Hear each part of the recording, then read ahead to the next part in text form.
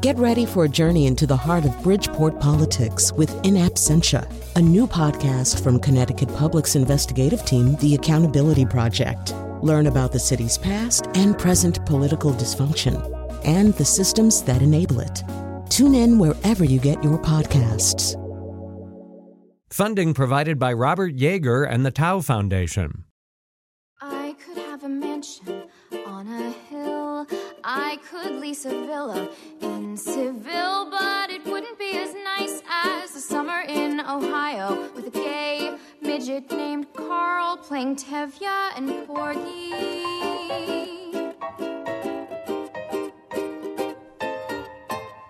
I could wander Paris after dark, take a carriage ride through Central Park, but it wouldn't be as nice as a summer in Ohio where I'm sharing a room with a former stripper and her snake, Wayne.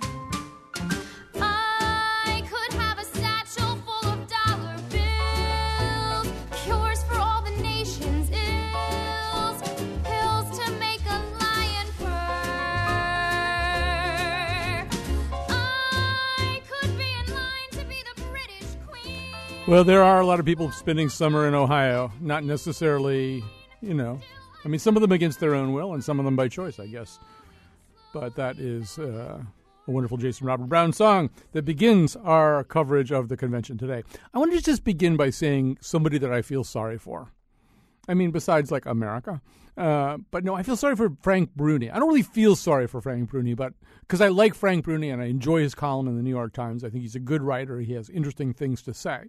But yesterday he broke the cardinal rule of 2016 political coverage, which was he predicted what was going to happen. And so he did this column basically saying that Ted Cruz was going to kind of roll over, that he was going to implicitly, if not explicitly, endorse Donald Trump after all the bad blood between them, all the horrible things that Donald Trump had said about Ted Cruz's wife and his father and about Ted Cruz himself, that Ted Cruz was going to go up there and violate some basic, principle of personal integrity by endorsing Donald Trump. And then that didn't happen. You should never do that. Never do that during this, certainly not during this convention week, and probably not from now until November. Never say you know what's going to happen over the next 24 hours, except that.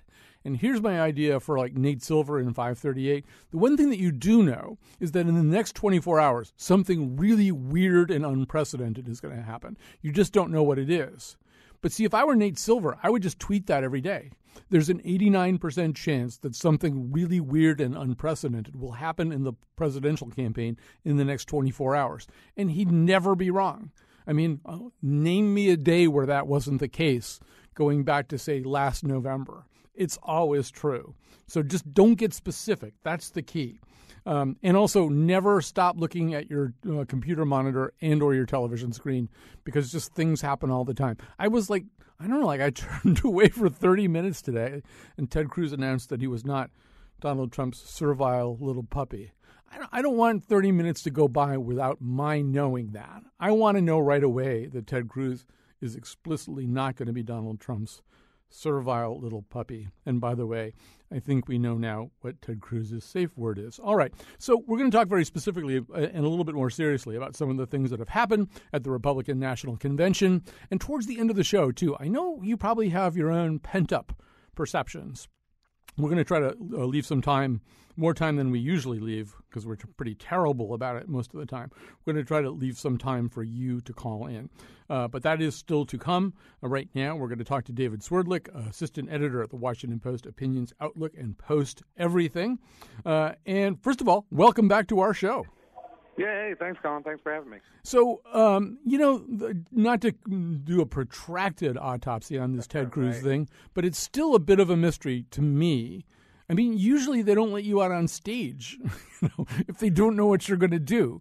I mean, that's just sort of a fundamental precept of convention management, especially if there's been bad blood between the two of you. I mean, does anybody know? I mean, I guess, Cruz did say that he told the Trump people he wasn't going to endorse. Yeah, and here's the thing, Colin, I think this works on two tracks. There's the Ted Cruz specific track, which is this. Look, he sort of brokered with the campaign this idea, and I don't have all the reporting, but he worked on this idea that, look, I'm not going to endorse, but I'm going to come speak, and there was, some sort of, so détente worked out. But as you said, you got to know what's happening in those last 24 hours. 2 days ago, he had the welcome event off-site in Cleveland, but off-site for his supporters to, quote-unquote, thank his supporters. Last night he gave the speech that people are now hashtagging the Ted Wedding, obvious Game of Thrones reference. And then today he gave a fiery speech to the Texas delegation explaining why he didn't endorse. I was in the hall last night, in the Quicken Loans Arena last night, in the press area, and at the point when Cruz turned and walked away from the podium and it was 100% clear that he wasn't endorsing, that huge boo went up, and it was like this moment where, as you were pointing out, you just can't predict it. But the other track, Colin, that I think this is on is the Trump track, which is this.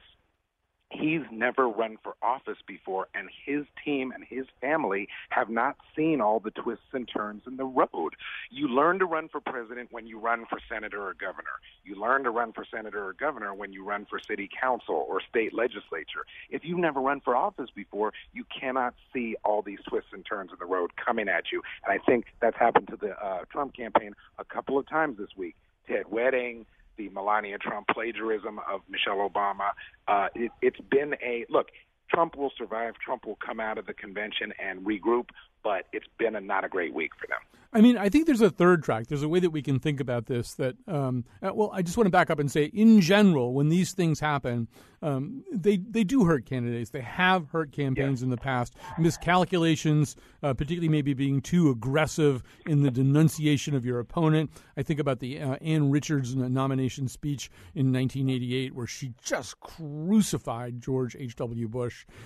She did that poor George speech. And I actually thought it worked against her interest and in favor of George H.W. Bush. But one thing about Donald Trump is, one of the things that he is familiar with, I mean, you correctly say he's not really that familiar with campaigns, but he's very familiar with the World Wrestling Federation, or whatever it's, WWE, where there's heroes and there's villains and there's spectacle and there's plot. There's a lot of plot. And it doesn't even matter that much from week to week whether Vince McMahon is a hero or a villain or any of the wrestlers are heroes or villains, as long as you've got a lot of them and a lot going on. And this convention has a little bit of the look and feel of that, David. Yeah, no, I think you're right, Colin. I agree with you, by the way, about Ann Richards, the silver foot in the mouth comment. That redounded more to the benefit of Bush, ultimately. You're totally right about that. Trump, he's been in the public eye for 40 years, so he does know how to play this game on a certain level. And I think your observation is correct that some villains and some maybe anti-heroes have emerged in this convention. But I do strongly think that one thing that I don't know this for sure, but I think one thing that may have been overlooked by Team Trump is, look, they dispatched handily 17 candidates. But Cruz was the one guy who hung in there till the very end, who was the only guy who kind of laid a glove on Trump, won several states, outmaneuvered him in some delegate contests after the fact. So, yes, maybe the other 16 candidates were pushovers, but I'm not sure why they would have, if they did, expect Cruz to be a pushover. Cruz is the guy who came into this, who beat David Dewhurst in Texas, the multi-millionaire lieutenant governor of Texas, who no one thought Cruz could beat. Cruz beat him in the Texas Republican primary for Senate in 2012. Then Cruz came into the Senate, bucked his own leadership immediately, and basically said, if senators won't go with me, I will get my support on the other side of the hill from the House, and we will try a government shutdown. His first year as a backbencher freshman senator. So why would people think that now he would play go along to get along? I don't know. You know, David, one of the other mysteries of this campaign and of this political season has been the way the Republicans didn't really seem to embrace the lesson that they've said, really after the last two cycles, that they had learned, which is that they have to have a bigger tent, be more open, more diverse, that the demographics of voting in the United States are changing. If you couldn't think of a better reason to change than that, then that's a really good reason, that you have to reach more people. And this campaign hasn't really seemed to work this way. But then the convention, which usually, maybe the fact that it's a little bit early this year, they didn't have as much time to prepare, but this is your chance to script things out and to get the message out to much more clearly, the message that you really want, as opposed to people going off script and stumbling over the course of a campaign. But you've got things like, U.S. Congressman Stephen King going on the Chris Hayes show and saying that non-whites haven't contributed meaningfully to civilization. I mean, that's not part of the scripted part of the convention, but it's the kind of outlier that you really want to control and maybe repudiate. You've got a platform that seems aggressively non-inclusive. It's certainly if there's a log cabin Republican who can look at that thing without throwing up, I can't imagine who that person is. It just seems like that was the thing that they needed to do, and they're not doing it. No, that's right, Colin. After 2012, as your listeners know, there was the much talked about, much vaunted Republican RNC quote-unquote autopsy report, where the main takeaways were the Republican Party has to be more inclusive and reach out to the LGBT community, or at least become less antithetical to the interests of the LGBT community, broaden the tent to include Black and Latino and Asian American voters, and to reach out to millennials. I would say, and I think most people would say, that not only have they not executed on that from 2012 till now, in recent months they've been regressing and going backwards, and they're in a worse position on that front. There are Black conservatives here and Latino conservatives here. I've actually spent some time with conservatives of color in Cleveland the last couple of days. People, I think, have sort of we're just going to have to live through this. We're just going to have to, get through to the other side. There's a dispiritedness in general to a degree in Cleveland, and that includes conservatives of color. The other thing that I would say on this is that the Trump campaign, again, to me, this is the clearest cut of all, Colin. They are missing the low-hanging fruit. Last weekend in Cincinnati, the NAACP convened, and Donald Trump was invited to speak at the NAACP convention, and he declined. Look, he is polling at 0% in last week's Marist poll in Pennsylvania and in Ohio among Black voters. 0%. Now, his campaign knows that he's not going to get the majority of Black voters. His campaign knows they're not going to get 15% of Black voters. But if you want your percentage of Black voters in the Marist poll, and granted it's within the margin of error, to go from 0 to 1%, you've got to show up at the NAACP. That's low-hanging fruit, because you go to the convention and you say, look, I know that I'm not going to win the majority of the Black vote, but if I'm elected president, I'm going to be the president of everybody. I'm going to be the president of both the people that supported me and the people that didn't support me. You spend an hour in Cincinnati with the NAACP, maybe people are receptive, maybe you're not, but that's how you demonstrate to the country broadly that you're a leader. If you can't do that, then all of Trump's pronouncements that the Blacks like him, the Hispanics like him, the women like him, the quote-unquote, the poorly educated like him, it rings hollow. Right, and it is, I remember in 1992 in Houston seeing Condoleezza Rice for the first time. I think she was brought in from Stanford at that point to speak. And I thought, wow, there's a very telegenic, articulate, kind of cool-looking person, who could be really the embodiment of maybe a new Republican message about who they are. This time we've got like David Clark, the scariest sheriff. I mean, he just like a Batman villain, Wisconsin sheriff, and another speaker, two speakers kind of putting down Black Lives Matter, which seems to play very well with the people in the funny hats sitting out there in the audience. But once again, you wonder whether it's just losing them votes as opposed to even breaking even. No, I think it is. Look, people can disagree on issues. They can disagree about foreign policy, about health care, about the size and role of government. But voters are also going to vote. In fact, maybe first they're going to vote on whether they feel like a candidate sincerely has their interests and concerns at heart, and whether a candidate respects them. And when a campaign and its surrogates, including its surrogates of color, kind of give this condescending, down-talking message that you just described, it sort of closes a door to otherwise messaging to communities of color. Here's the irony thing about the Black Lives Matter criticism coming from Sheriff Clark, coming from some others. in that speech that Trump gave last week that everyone talked about, the speech where he declared himself the law and order candidate, a quote that didn't get as much play, Colin, was later on. It was just days after the Dallas police massacre. It was days after Philando Castile in Minnesota, days after Alton Sterling in Baton Rouge. Trump said, I'm reading a direct quote, if he's elected, quote, everyone will be protected equally and treated justly without prejudice, unquote. Well, guess what, Donald Trump? That is all that Black Lives Matter's top line ask is. Of course, Black Lives Matter has ties to, left-wing movements, and there's different factions in different cities, but their top line ask from coast to coast is that everyone will be protected equally and treated justly without prejudice.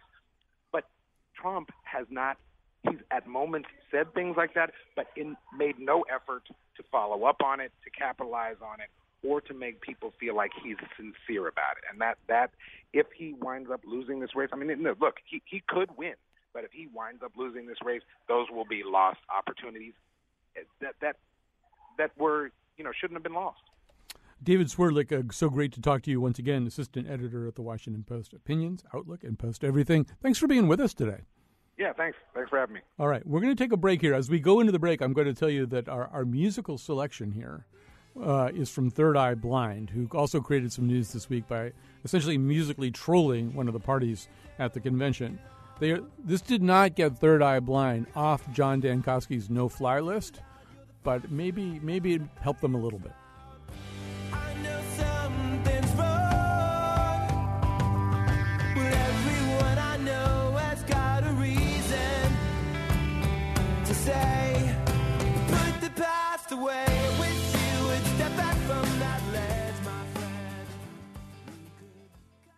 By the way, and write in to tell us if you like this idea, whether you would support this idea. But Tucker Ives and I have this idea that we'd like to launch a podcast that would be hosted by John Dankosky that would just be called Songs I Hate.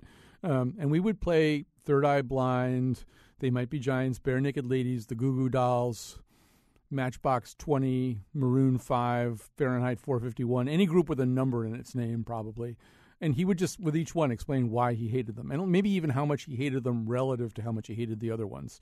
I feel like that could take off. All right, so email me if you would support such a podcast, colin@wnpr.org. Well, we wanted to, that was a little doomy-gloomy, that first segment, but we wanted to also talk to somebody, a Republican who's out there and who's partaking of all the things that you can partake in when you go to a convention. So Themis Klarides, Republican minority leader at the Connecticut House of Representatives and a delegate at the Republican National Convention and a member of the Platform Committee, is joining us now. Welcome back to our airwaves, Themis Klarides.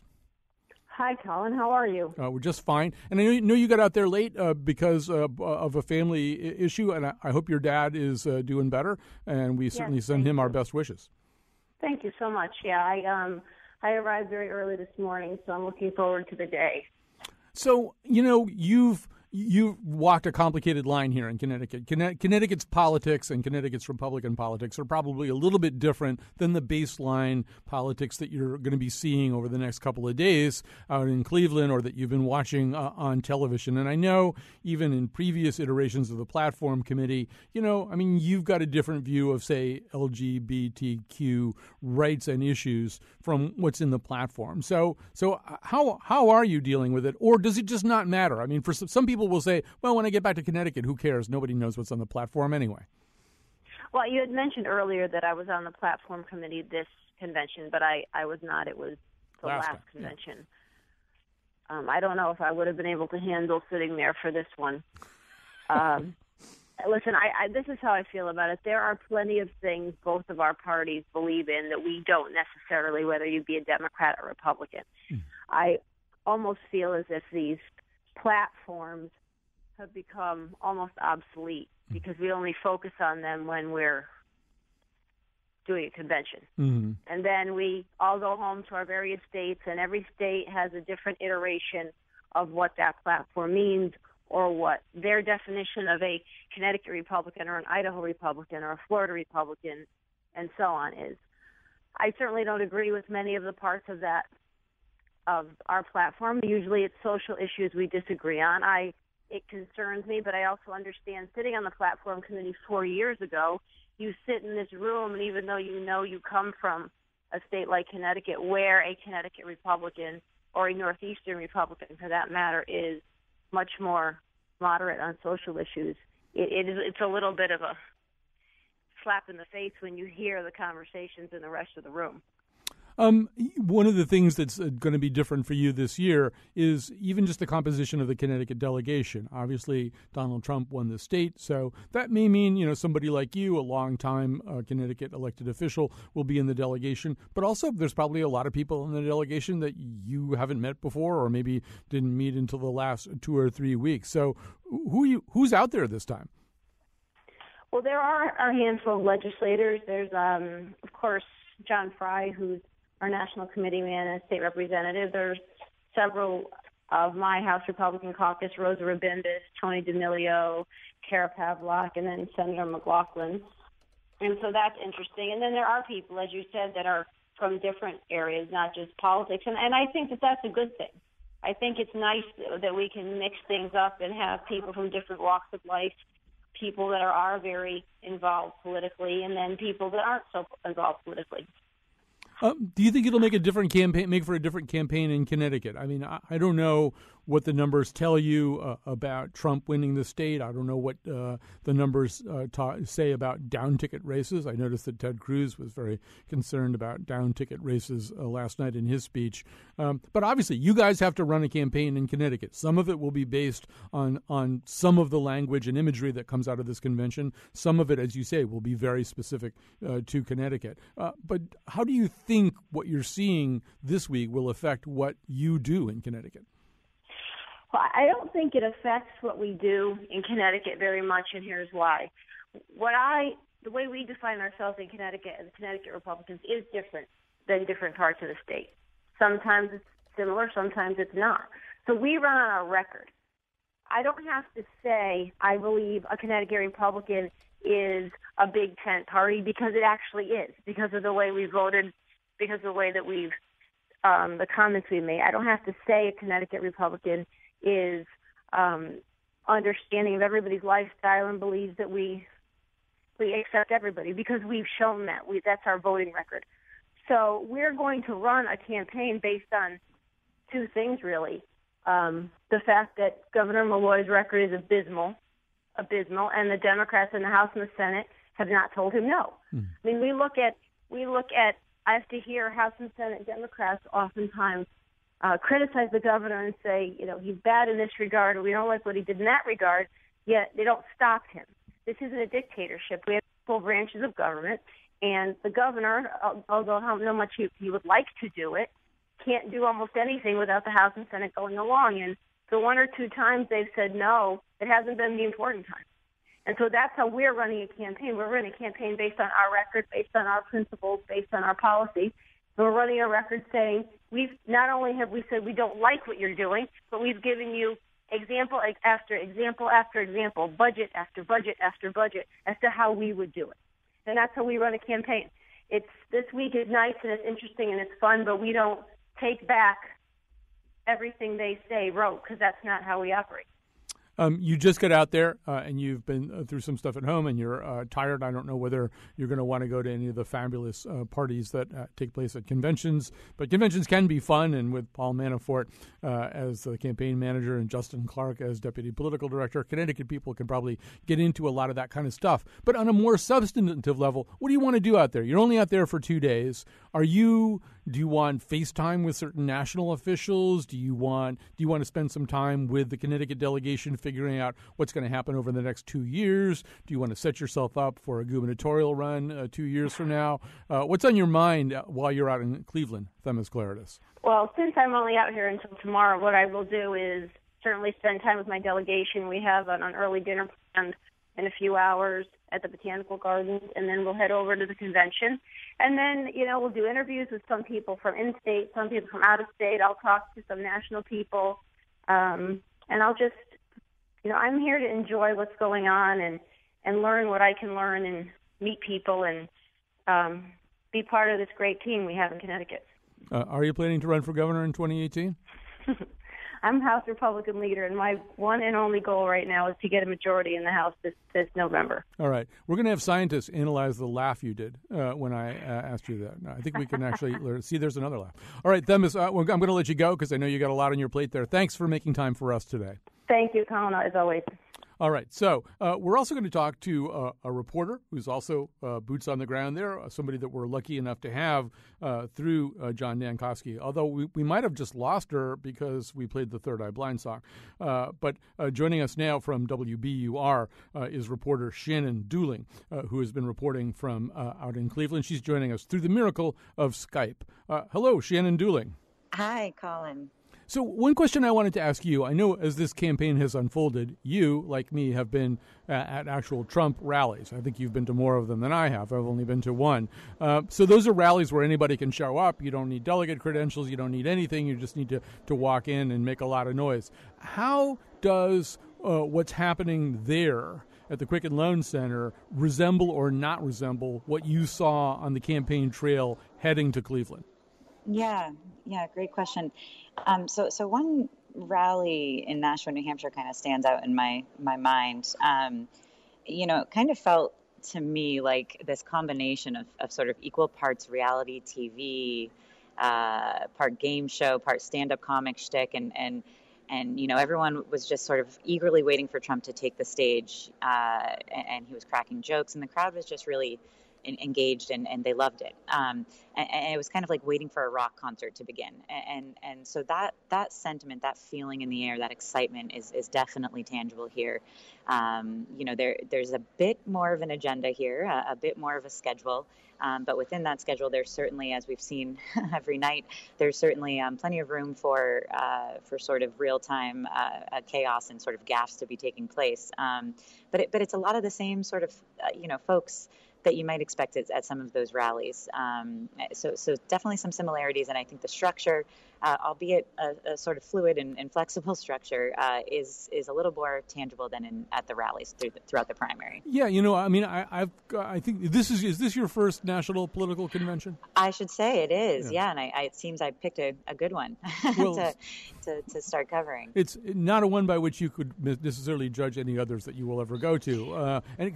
One thing that I can say is, having covered a lot of them, is I think one way that this would strike me as different were I there is what you're talking about right now, which is that typically there's sort of a permanent political government in each party, so that the state delegations year to year, they don't vary that much. I mean, they vary to the extent that, say, if McCain wins a state, or Romney wins a state, or Bush wins a state, obviously the people who control that campaign can kind of seat a lot of the delegates and decide who's going. But this has been really different because, a lot of the people that I'm watching on television, the people out on the floor, and what I've read about the coverage too, suggests that the people out on the floor, they were just sort of people who were, dog groomers one day, and then Trump supporters, and then got a call saying, come to Cleveland, you're a delegate. So they're as new to this as you are.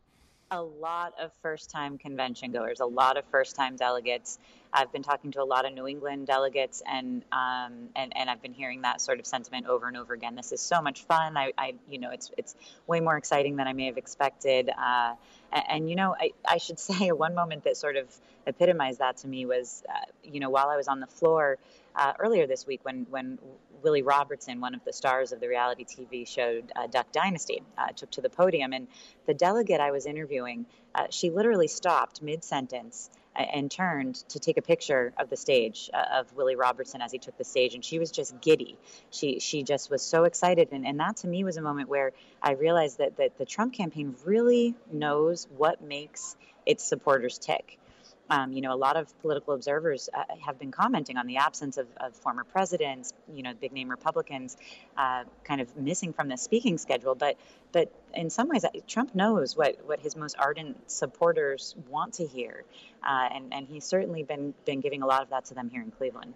Although, that points up a confusing issue, which is, you may have heard a little bit of the interview I did with Themis Claridis. She's a very prominent Connecticut Republican, and she's one of the more sort of typical delegates that's there in the Connecticut delegation. And I'm sure as you, Shannon, look at these other New England delegations, you probably see a few of those, people who would be at almost any convention. And New England Republicans tend to be a little bit different from some of the Republicans in other places. And on the other hand, probably the bulk of these delegations are hand-picked Trump delegates. They're not necessarily freaking out over the platform, I would assume. Or, it's a little unsettling to watch a convention where the crowd is chanting, lock her up, talking about imprisoning your actual political opposition. But I'm assuming this plays pretty well with the kind of people who've wound up in these New England delegations. Yeah, it seems to be. It's this weird mix of, in terms of the speaking agenda and sort of the flavor that each of these nights has taken on.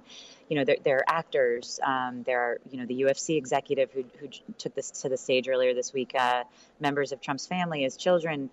They're all speaking, and then you have sprinkled throughout. You have Newt Gingrich, Paul Ryan, of course, Ted Cruz making a splash last night. So it's sort of been this fusion of fantasy and reality in some ways. So very much made for TV. So for his sort of core base, those folks that are craving that kind of reality TV sort of production style convention, sort of, like I said, sprinkled in with these sort of these more establishment style voices. I can tell you from experience that as the week goes on and you're more sleep deprived, your ability to distinguish fantasy from reality will actually deteriorate substantially.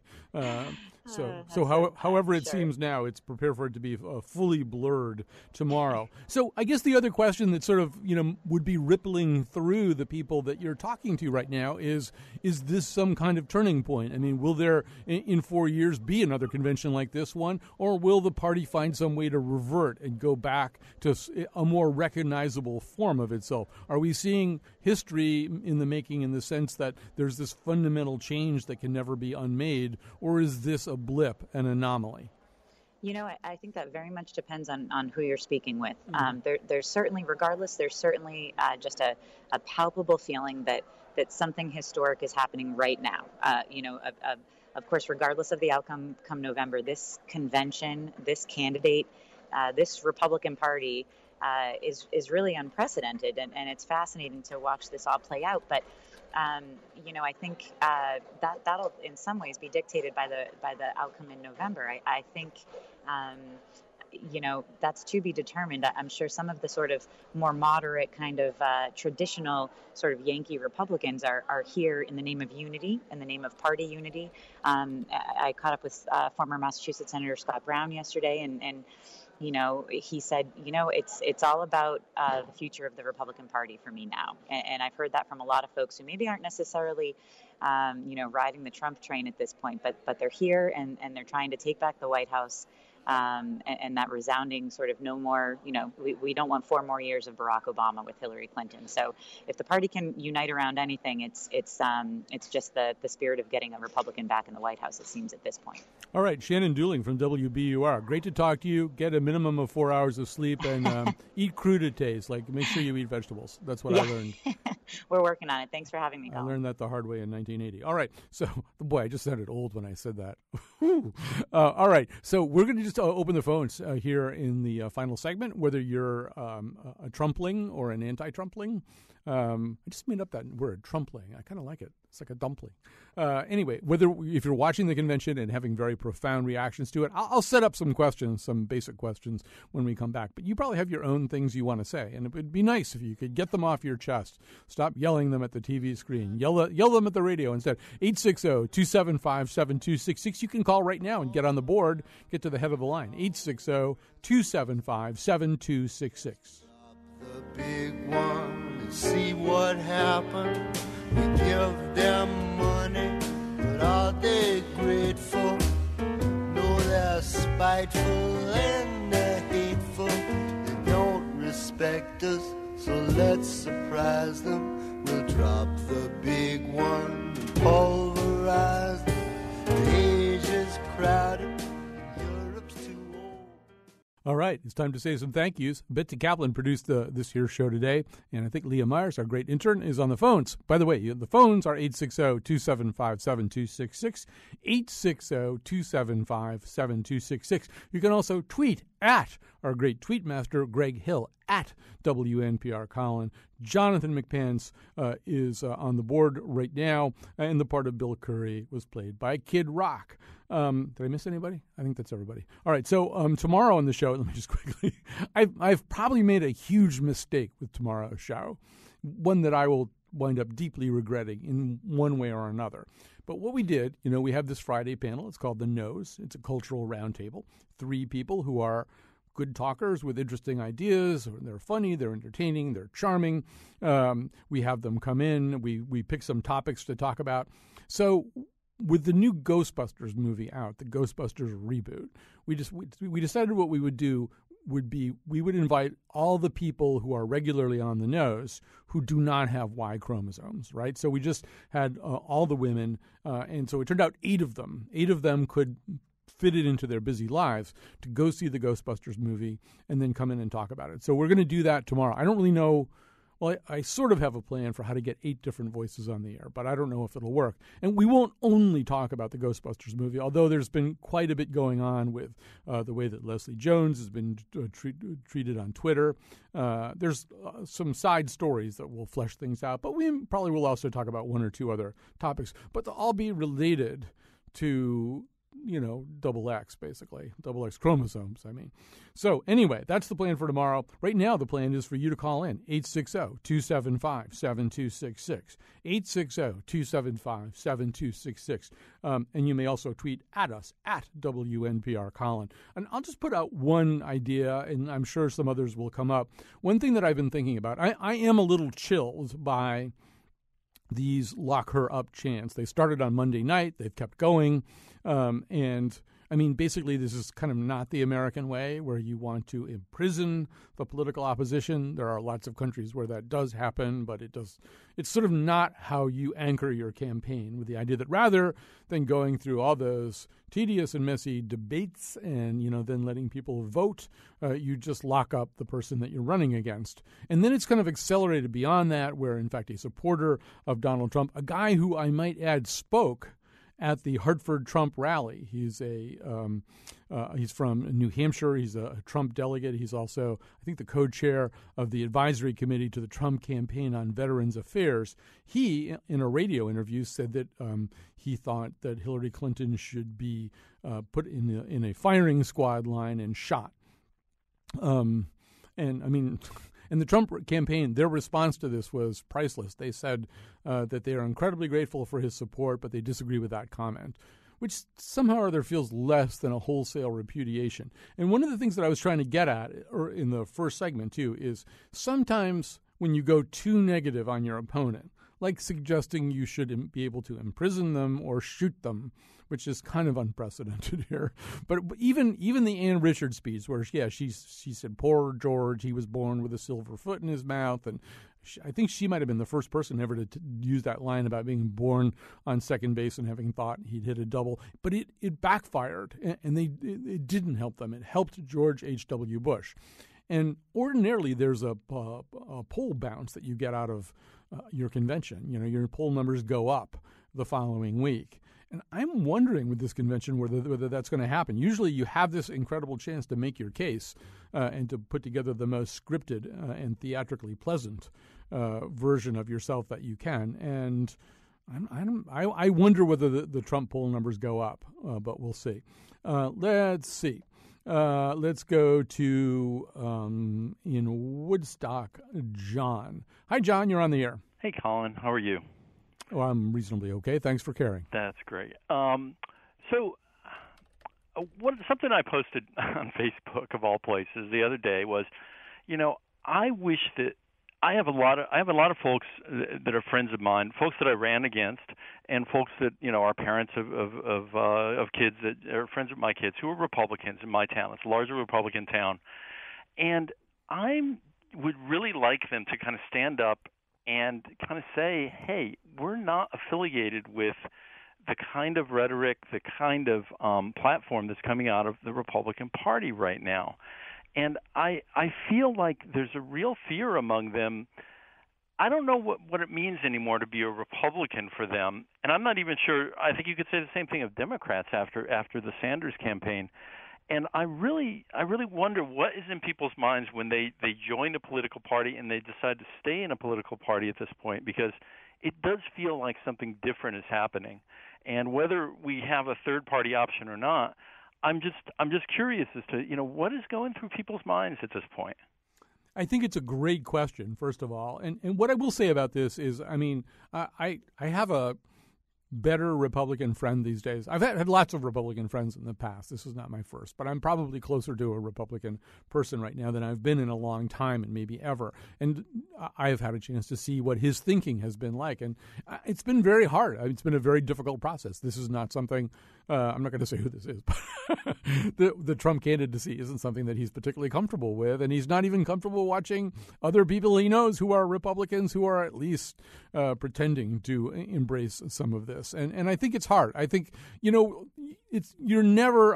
rarely going to be a perfect fit with whatever party you choose. There are always going to be some places where you diverge or you're not too crazy about the standard bearer. But this is unusual, and it's hard. And I think it's hard for New England Republicans, and it may be hard for New England Democrats come next week. I think for the people who wind up being players in this world, either as elected officials or the kind of people who hold important backroom positions, one of the things that they have to think about is, how can I in fact influence anything? How can I be a player? How can I have any impact on my party? And by staying home, you don't, right? Ultimately, you have to make a decision. Like, maybe I'm not too crazy about all this Trump stuff, but if I don't go, and if I don't play, if I don't take a job, if I don't get on a committee, if I don't run for office, I can't have any impact whatsoever, including on some of the issues that I do care about. So, I think that affects it. I think it materially affects how people approach those questions. But those are really good questions, John, and thanks for calling. Here's Kara in Stamford. Hi, Kara. Hi, I'm Karen, but that's okay. Awesome. I'm on the Parkway. I'm really sorry to speaking, but when you asked that question about what it is that I'm thinking when I'm watching the Republican convention, I feel like I'm back watching a brown shirt. I have never in my life, and I am older than you are, seen a convention where people are demanding to jail the opponent, the person who's going to be running for the other party. It feels like Greece. It feels like somewhere else, but it's not the country that I know. I don't know. I can't condone it. It upsets me terribly, and I want them to stop and really think about what they're doing. Yeah, I think the thinking will come later. I'm going to pop you on hold because your phone is a little hard to hear.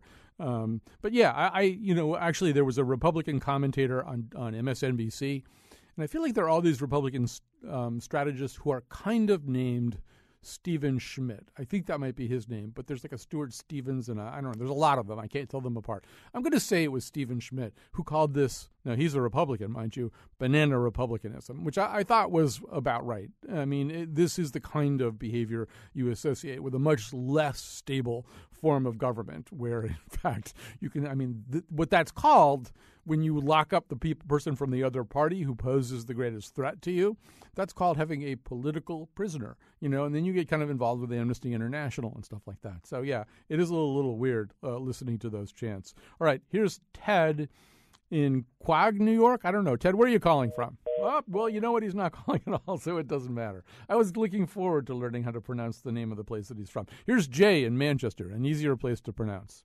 Hi. I wanted to say that the best thing about this convention was that both sides seems to learn from 1968, and we didn't have a riot or violence from either the police force or very much from the demonstrators. And I was afraid we were headed for that. And the other wish I have is that next. Sorry. I just moved the cursor in the wrong way. I'm very sorry. That was my fault. I knocked him off the line there. So, but let me just say something about that. Yeah, I think, in fact, that's been a good thing, that maybe some of the extremities and some of the extreme behavior inside the convention hall has, I don't know, maybe it drained some of the energy out of the streets because, I think a lot of people were worried going in here. If you think about what you were worried about a week ago, and it did involve open carry laws and the notion that people might be showing up there with actual, firearms out in the streets and that there would be clashes. And so far as I can tell, unless I've missed something, there's been a number close to zero of that. And that's a very gratifying fact. So, as much as we might be somewhat concerned by some of the things we're hearing inside the hall, there's good news outside. Nobody's getting hurt. Sometimes that's the most that you can hope for. Here's David in Chester. Hi, David. Yes. I have a theory, probably wrong, and I believe in the two-party system. I'm an old man. I go way back to Landon and then Wilkie, fine Republicans, I felt, opposing Roosevelt.